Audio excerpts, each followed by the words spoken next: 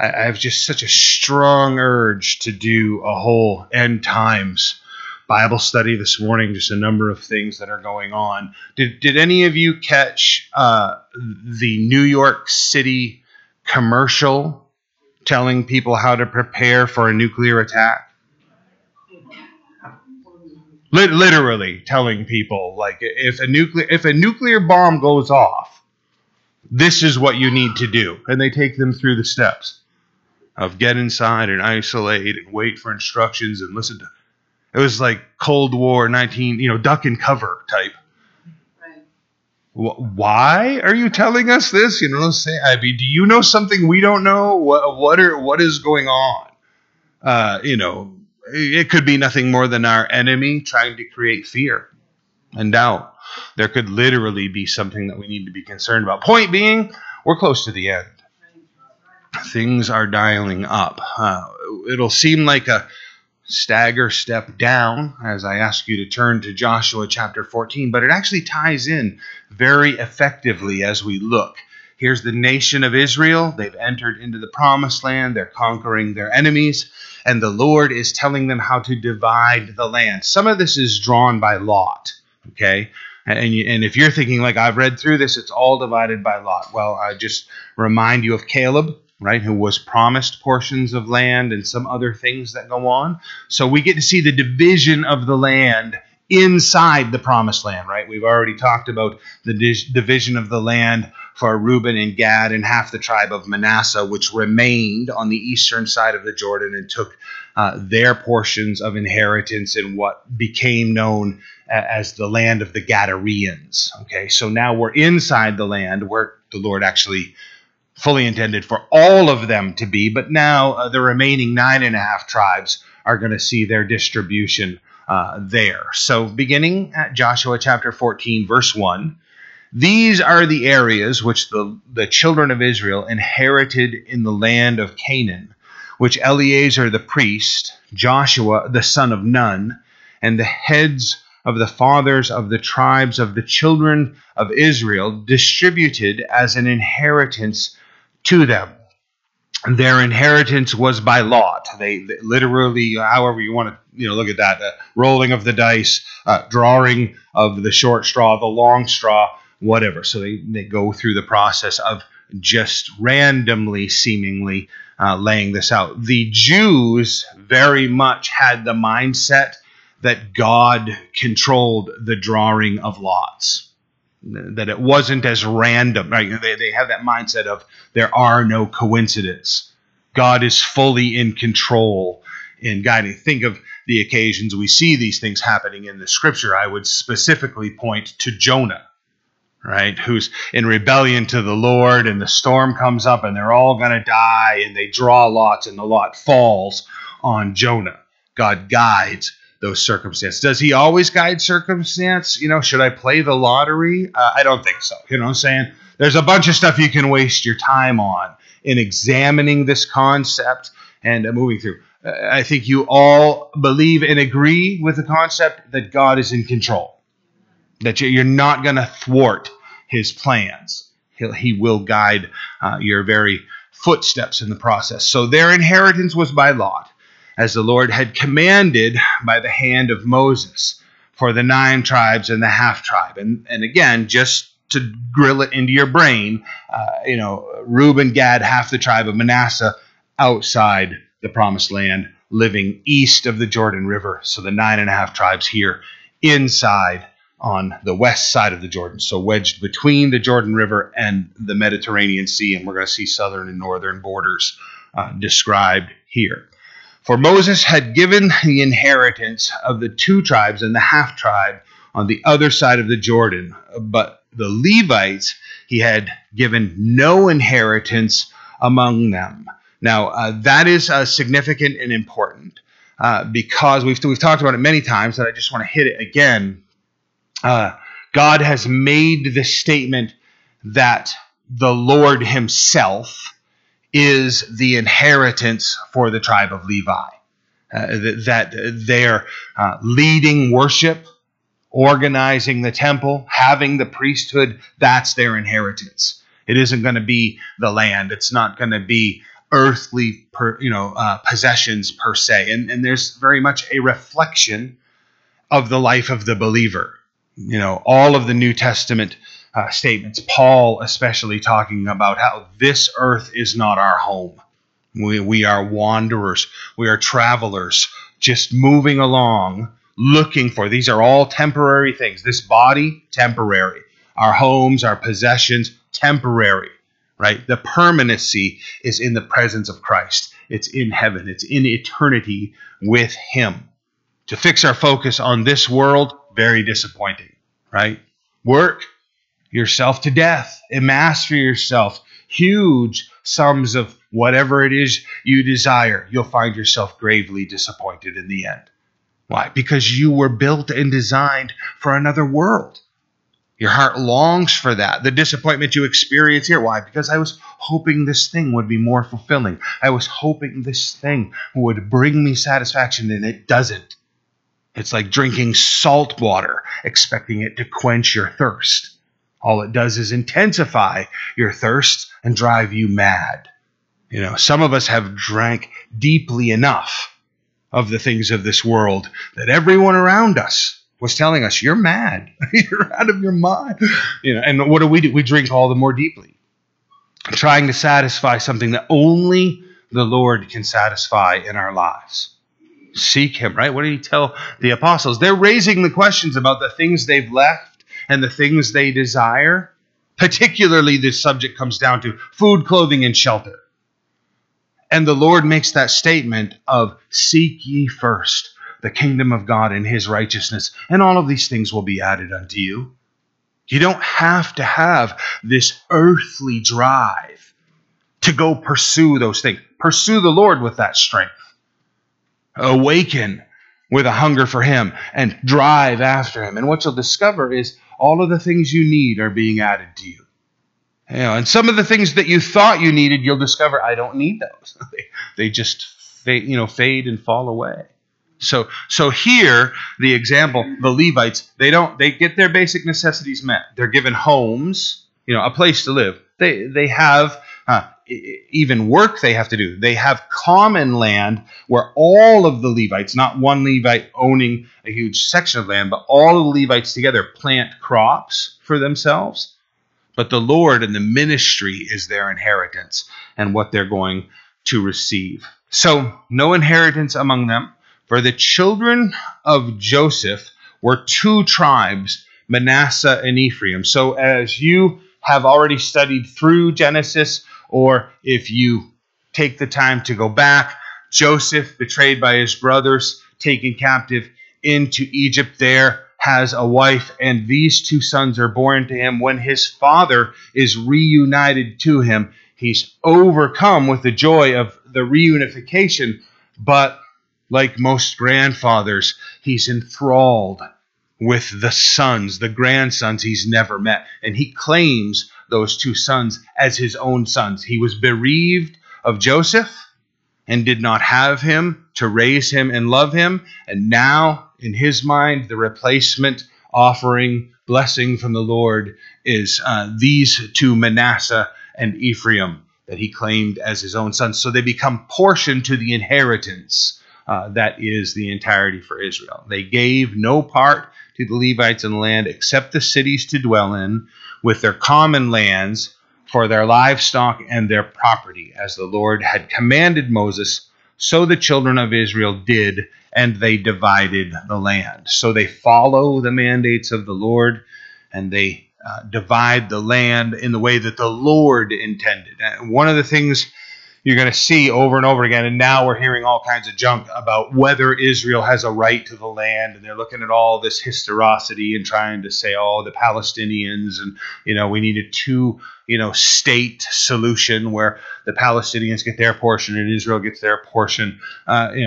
Israel owns all of the land, and more significantly, God claims all of the land as his own. So this division that we're talking about is not a breaking up of the land.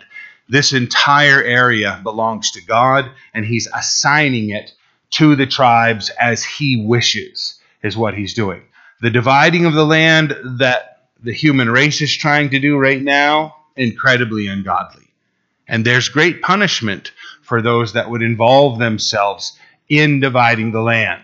As Christians, you should never develop the mindset that there's a two-state solution. Okay, the Presbyterian Church has been adrift for a long time. 10 years ago, they were incredible. They were great.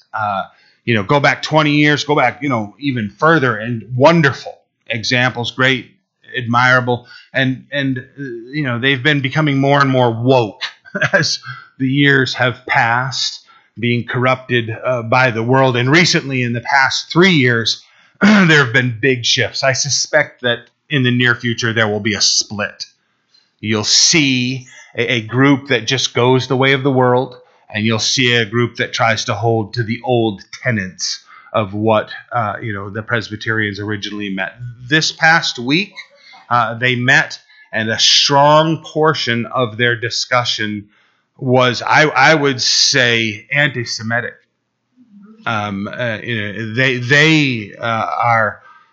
They were confronted by it by other Christian groups, and they tried to insist, no, it's not anti-Semitic. We're anti-Zionists. They made that statement outright.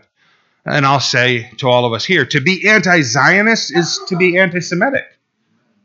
Okay? That land is theirs. And if you don't like that, you're going to have to argue with God. Okay? He makes these statements and these claims in the Scripture. It's not something I can do, right? If I have an entirely different opinion and I think I've got a brilliant plan and I know how it should or might work out, I'm working in opposition to what God has said in His Word. Right? And any of you have studied the Word at length know how well it works out for anyone that opposes God's Word. Right? Heaven and earth will disappear, but my word will by no means disappear, is what he says. He's going to accomplish everything that he said here. So the division of the land is amongst the tribes. Now we see Caleb here in verse 6. Then the children of Judah came to Joshua in Gilgal, and Caleb, the son of Jephunneh, the Kenizzite, said to him, "You know the word which the Lord said to Moses, the man of God, concerning you and me in Kadesh Barnea." Now, you got to understand the history, right? 12 spies sent by Moses into the land of Israel to survey. They weren't actually sent in there on an information collecting journey. It was go in and find the things that the Lord has told us. Instead, they come back with their own opinions. 10 of them. 10 of them come back. The majority comes back with a negative report. And it sinks the hearts of the entire millions of people are destroyed in their faith and their relationship with the Lord because of the opinions of the majority. Remember that. Mark it very strongly in your heart and mind. Just because the strongest opinion, just because the overwhelming polls say a certain thing, right? You think of the history of Israel and 500 false prophets speaking against one true prophet, right? It's very intimidating when the majority thinks one way. When everyone you talk to has a different opinion. If you line yourself up with the Word of God, you're never going to be humiliated by that. Though the world speak against you, you will never be humiliated by that. God is true and every man a liar. So here, Caleb and Joshua were the two that came back and said, God has given these people into our hands. This is our land. We're going to conquer them, and it's going to be fruitful. And everybody else was a naysayer, and they swayed the entire congregation of Israel. I've told you recently, Barna Research Group completing a study on church divisions and church splits that occur. They have discovered that in almost every case, be it a very small church or a mega church of tens of thousands, the split occurred because of 7 people or less. 7 people or less turning an entire congregation upon itself, creating division and splintering. The next time you're part of a fellowship and you hear someone speaking negatively, remember what I'm telling you right now. Set yourself on guard. There might be good cause. There might be good reason. And it's worth examining, okay? But you be very careful about what you listen to. I'm not speaking in regard to this congregation. We've learned enough of that. Okay? I'm telling you, from this point in all your future experiences, pay attention to how messages affect your heart and your mind. Right? The enemy wants to divide us. The enemy wants to nullify us. Small church, big church. He doesn't want us working in communities. He doesn't want us ministering to people's lives. What Caleb is talking about right here is the fact that he heard the Lord like Joshua heard the Lord. They obeyed the Lord and they came back with the proper message to the nation of Israel. And God and Moses made promises to Joshua and Caleb as a result of their faithfulness. This is the background of what he's referring to here in the moment. Verse 7, I was 40 years old when Moses, the servant of the Lord, sent me from Kadesh Barnea to spy out the land. And I brought back word to him as it was in my heart. I want you to notice that. He comes back as it was with what was already in his heart. He did not go into that land, see the things that he did, and let those things influence his heart.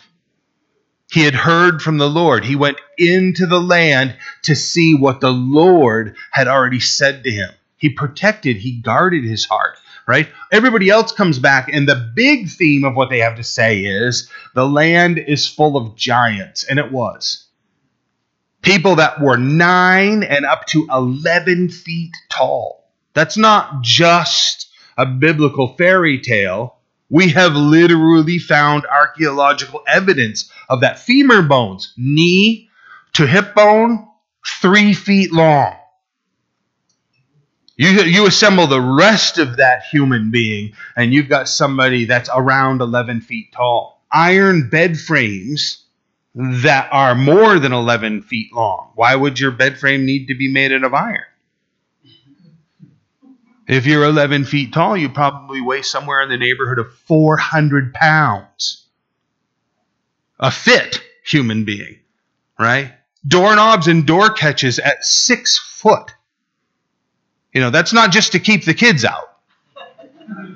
The door frames, 10, 11, 12, and 15 feet high. Wood and stone door structures, and the door catch, the handle is at 6 foot. Because if you're 11 feet tall, 6 foot is about right there. So they came in and they saw giants, and everybody else comes back and says, giants in the land, we're like grasshoppers, and they're going to eat us. That was their message. Not Caleb and Joshua. They came back and said, we can kill them all. You got to like that attitude in a grasshopper. You know what I'm saying? God likes underdogs, man. And think about this, right? This, and I'm, being just realistic about this. Jewish people are generally of lesser stature, right? Somewhere below 6 foot, usually, right? When Jesus is talking to the apostles, and he's making that whole point about, which of you, by basically simply wishing, could add 1 cubit to your height. 1 cubit? Right? 18 inches? A cubit? How short do you have to be thinking, I wish I was 1.5 feet taller?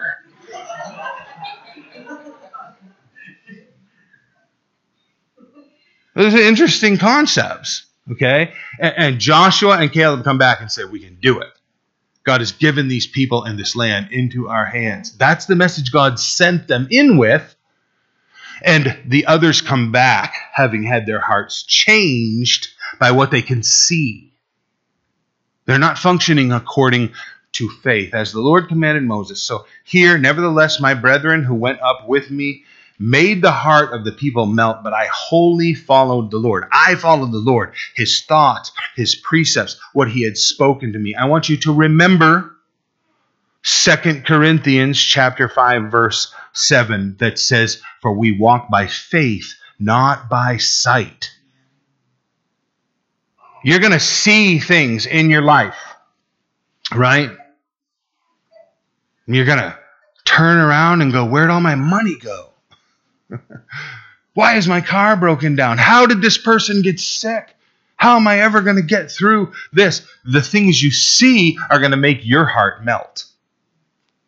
You're going to be weakened by what you see in this world. And what you're going to have to do is turn your mind from what you can see to what you have heard from the Word of God.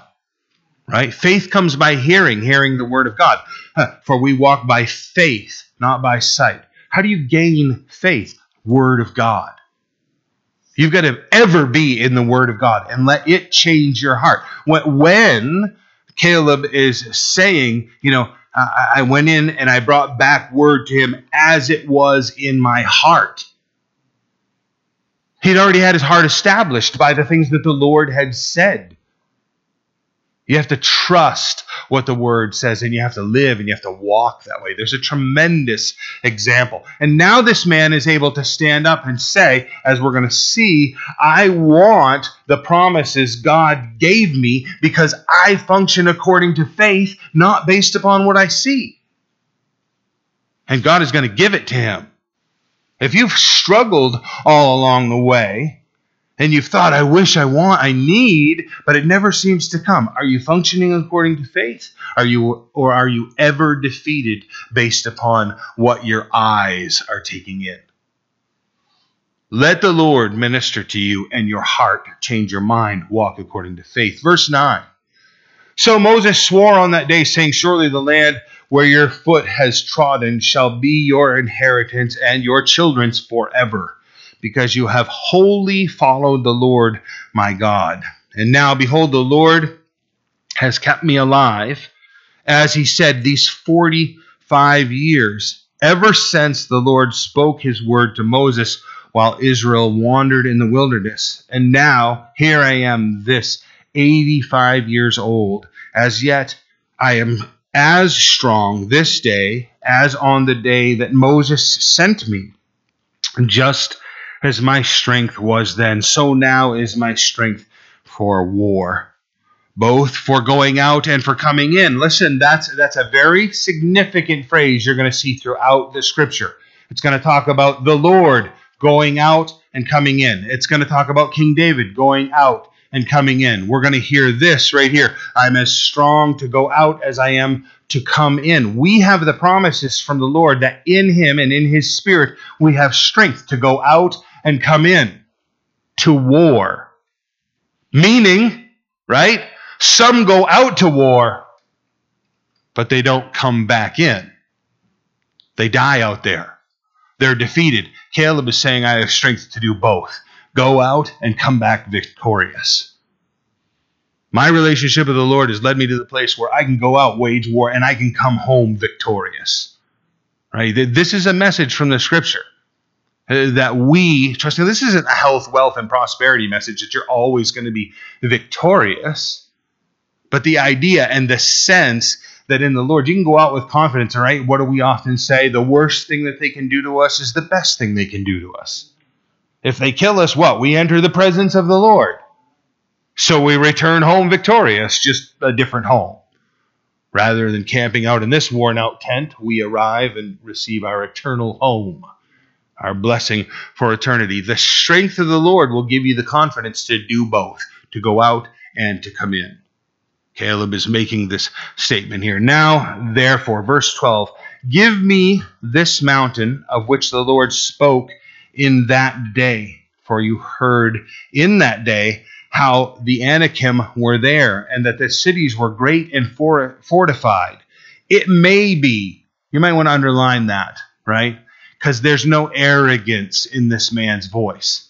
He has a confidence in the Lord, but he also understands he's human, he's frail, he isn't predicting things, he's not naming it and claiming it. He's saying it may be that the Lord will be with me and I shall be able to drive them out as the Lord said. So consider. In the book of James, it tells us to not make bold claims about how tomorrow we're going to leave and we're going to go into this city or that city. We're going to buy, sell, trade, make money. James says, you don't even know what tomorrow holds. Right? How many of you have experienced that? You lay down your firm plans and you got everything, and then it all goes awry, or it all goes a different direction, or, things change. James then goes on to say, much better to say, if the Lord wills, we will do this or that. Set your plans, right? Don't be lazy. Don't be a naysayer. Exert yourself at every opportunity. But don't have an arrogance. That whole health, wealth, and prosperity movement that I've mentioned a few times right here, that'll defeat you. Right? Because you make the claim, I'm going to conquer and claim in the name of the Lord and go and do, and it'll be amazing, and then failure. Well, according to that standard, someone failed. Was it the Lord or was it you? Couldn't have been the Lord, so it must have been you. And you do that 2 or 3 times, and you're just left thinking, well, I am a failure. Right? You're not a failure. Right? It comes down to you got to learn when the Lord is leading you and when He's not. If you felt as though the Lord was leading you and you stepped out in confidence and it didn't become fulfilled, then maybe whatever was convincing you, you might not want to listen to next time.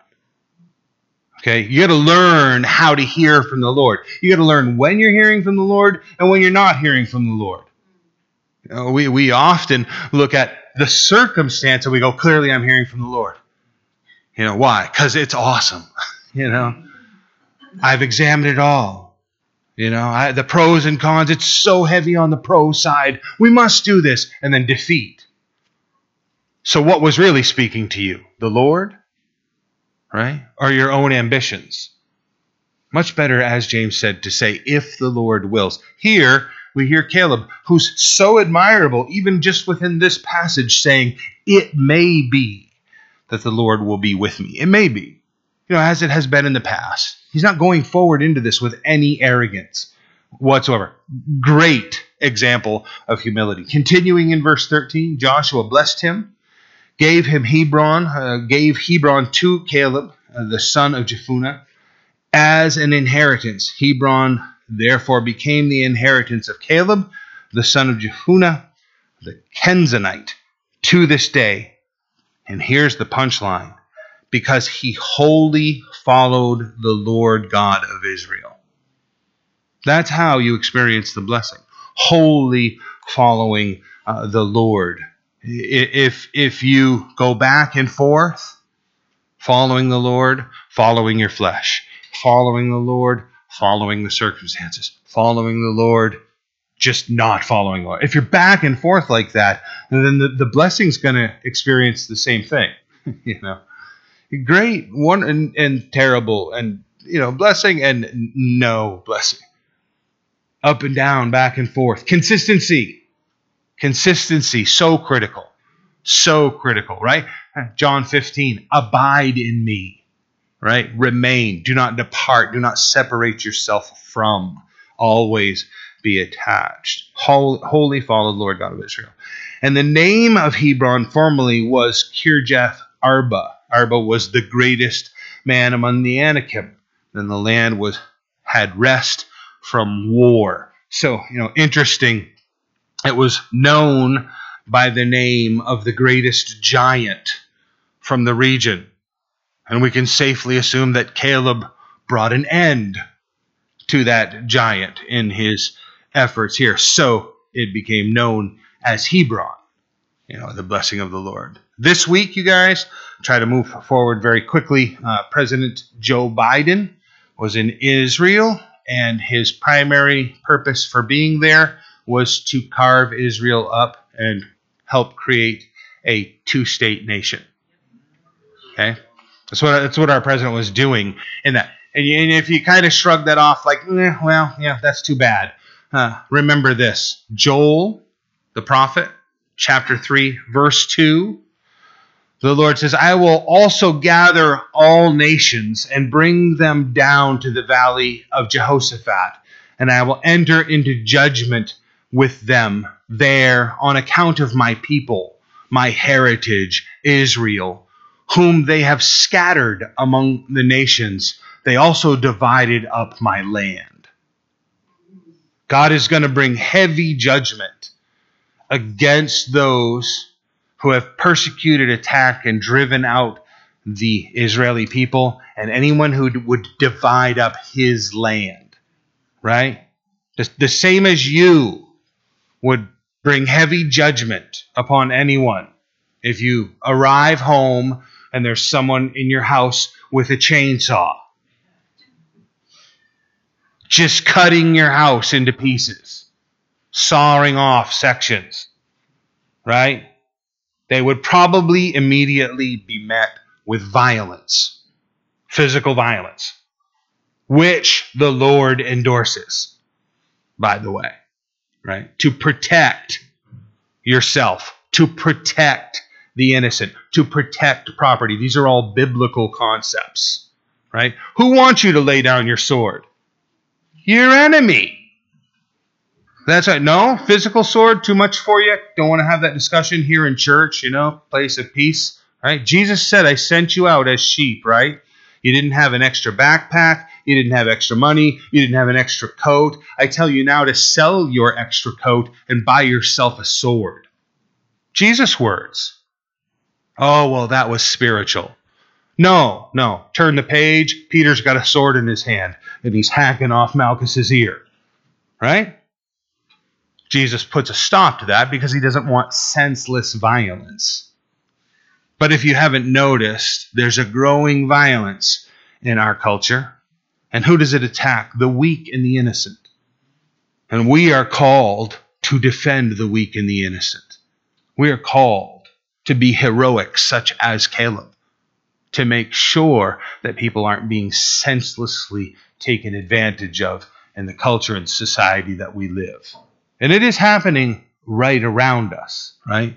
It used to be far away, and now it's in your backyard that these things are happening, right? I'm not endorsing the concept of like leave church, go to the gun shop. I'm not endorsing that concept. But what I am saying to us is that if you are of that, what they are now within the churches, they are referring to, if you are of that sheepdog mentality, right? Because there are wolves, and we don't want to be wolves. And there are the sheep, but there are those that need to protect the sheep, the sheepdogs, right? If you are of that mentality, the Lord actually endorses that concept. There's a reason that we have men posted at the front and the back of our church, so that we know who's coming through the door. When you're seeing the things going on in the world around us, the enemy wants to bring the church to a stop any way he can. Imagine, right? If you have experienced that level of violence in your house of worship, imagine how much fear it's going to create in you about ever going back to that place, right? There needs to be safety and security in our homes, in our lives, in our society, in our culture. Defund the police? Are you out of your ever-loving mind? Look at what's happening, right? Our enemy is stripping us of these things. The dividing of the home. The leadership of this nation is in the process of disobeying God in regard to these things. And we are collectively going to experience what that produces. We need to have the mindset, you guys, and above anything else, I cannot encourage you enough to be politically active in the voting booth. Right? There's a whole mentality now that's, talking about, armed rebellion and, civil war. Again, insanity to consider anything like that. We have opportunities to be involved. Run for office. We'll do everything we can to help you. People say, oh, well, you can't do this, man. 501c3, separation of church and state. That's a lie. Do you understand that? Right? I'm not here saying this is some fringe element. The separation of church and state, again, if you haven't heard me talk about it, was a letter that Thomas Jefferson wrote to a group of Baptist believers who their ministers had been preaching a series of sermons called the Garden of God, where they described the church as a garden that God had built. And he had, in this sermon, built a great wall of separation around the church to keep the government out, right? They had just left Europe, where the government was telling them they couldn't worship Jesus Christ. They came here to establish that. And they were looking at America and the church and their worship as this great garden that God had built. And he had built this great wall of separation around the church to keep the government out. But within the sermon, their preachers were saying from time to time, God would tear down the wall of separation, allowing the government to invade the church so that the church would repent of its sins and be restored in its relationship with the Lord. And then the Lord would rebuild the wall of separation between church and state. So this separation of church and state, it's not in the Constitution. It's not in our laws.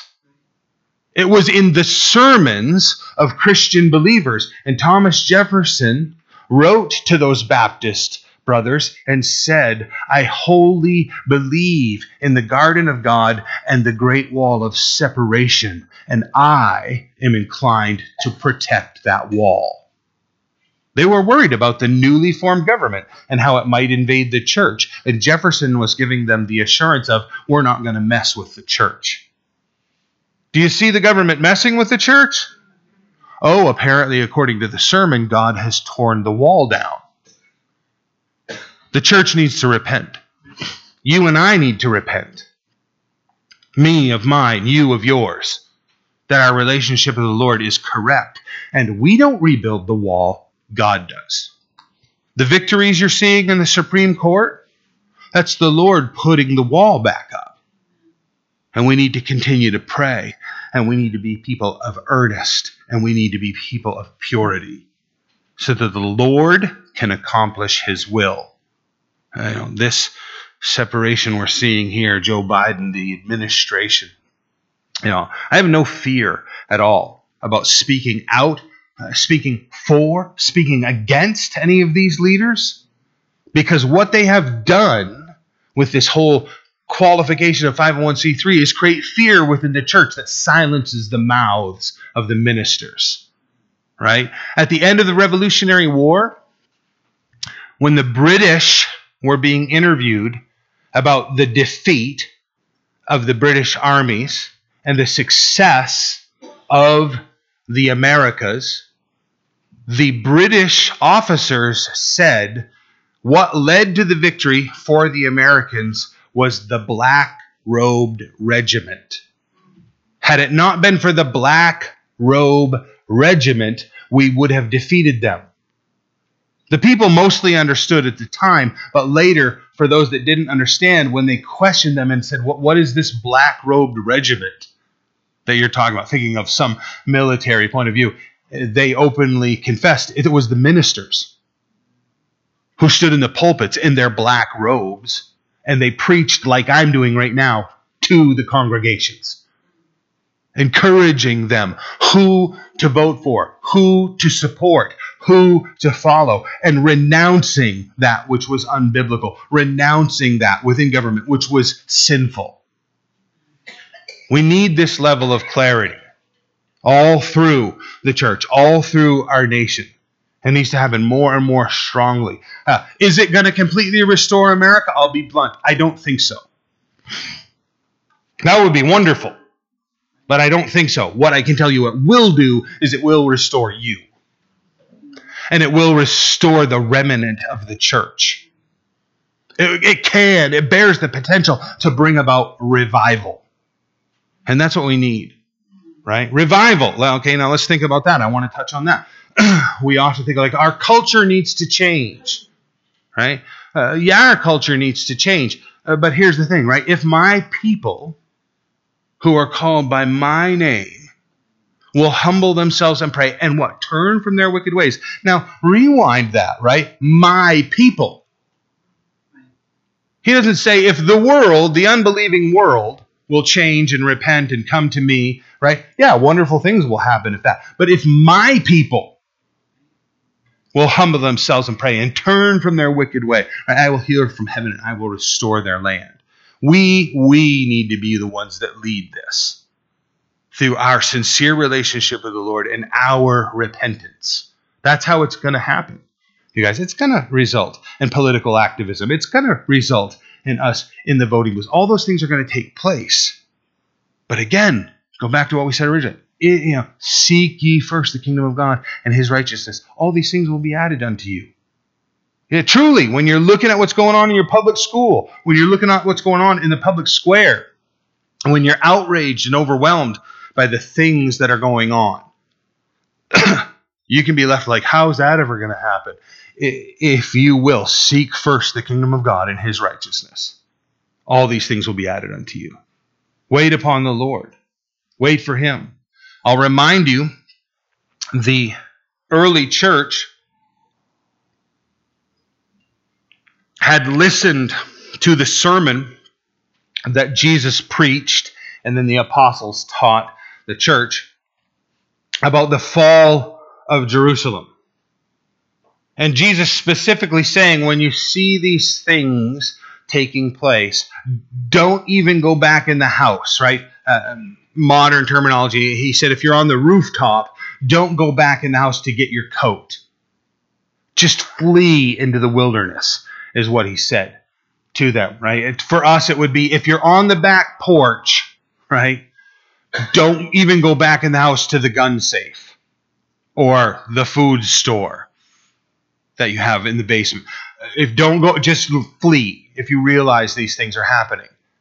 The early church didn't know how to handle that, and then they were watching the military buildup of Rome in Israel and now starting to surround Jerusalem, and they remembered Jesus Christ saying this, and they fled. All of the Christians fled Jerusalem in one night, and Rome besieged in the middle of the night, and the murderous onslaught began. Not a single Christian lost their lives in that. Millions of Jews were slaughtered as a result. They remembered the words of Jesus, and they obeyed them.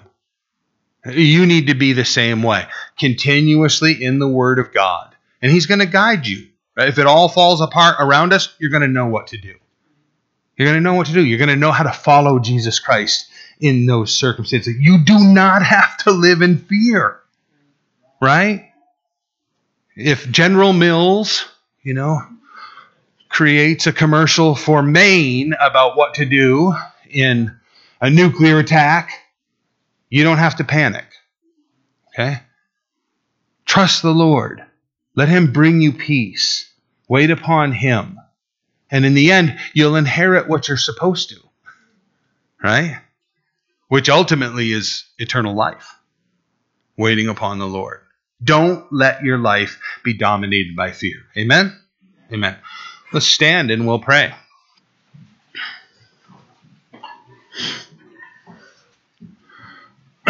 See this woman? Third row back right here in the purple sweater right there? If you don't know her, that's my mother. And tomorrow is her birthday. So, yeah. Yes. Yeah. Definitely the foundation of my faith and what the Lord has done in my life for all these years. So, thank you. Appreciate it. We all do. Let's pray. Father, I thank you very much for your love and your grace. And I pray, Lord, that you would help us to just rest in you. That as we watch and see and hear, that we would not be led by those things. Help us to take those things in and be wise. But help us not to be compelled by the things we see. Instead, that we would be walking in faith, trusting you, experiencing your great peacefulness, Accomplish what you want to with us, Lord. Use us as your servants, Lord, as your representatives, as your ambassadors. We want to bring people into the kingdom. Orchestrate those conversations, Lord. Put people in our paths. Help us to open our mouths and not be fearful. Use us, we pray. Bless us as we spend this time together through the remainder of this afternoon. We pray in Jesus' name. Amen.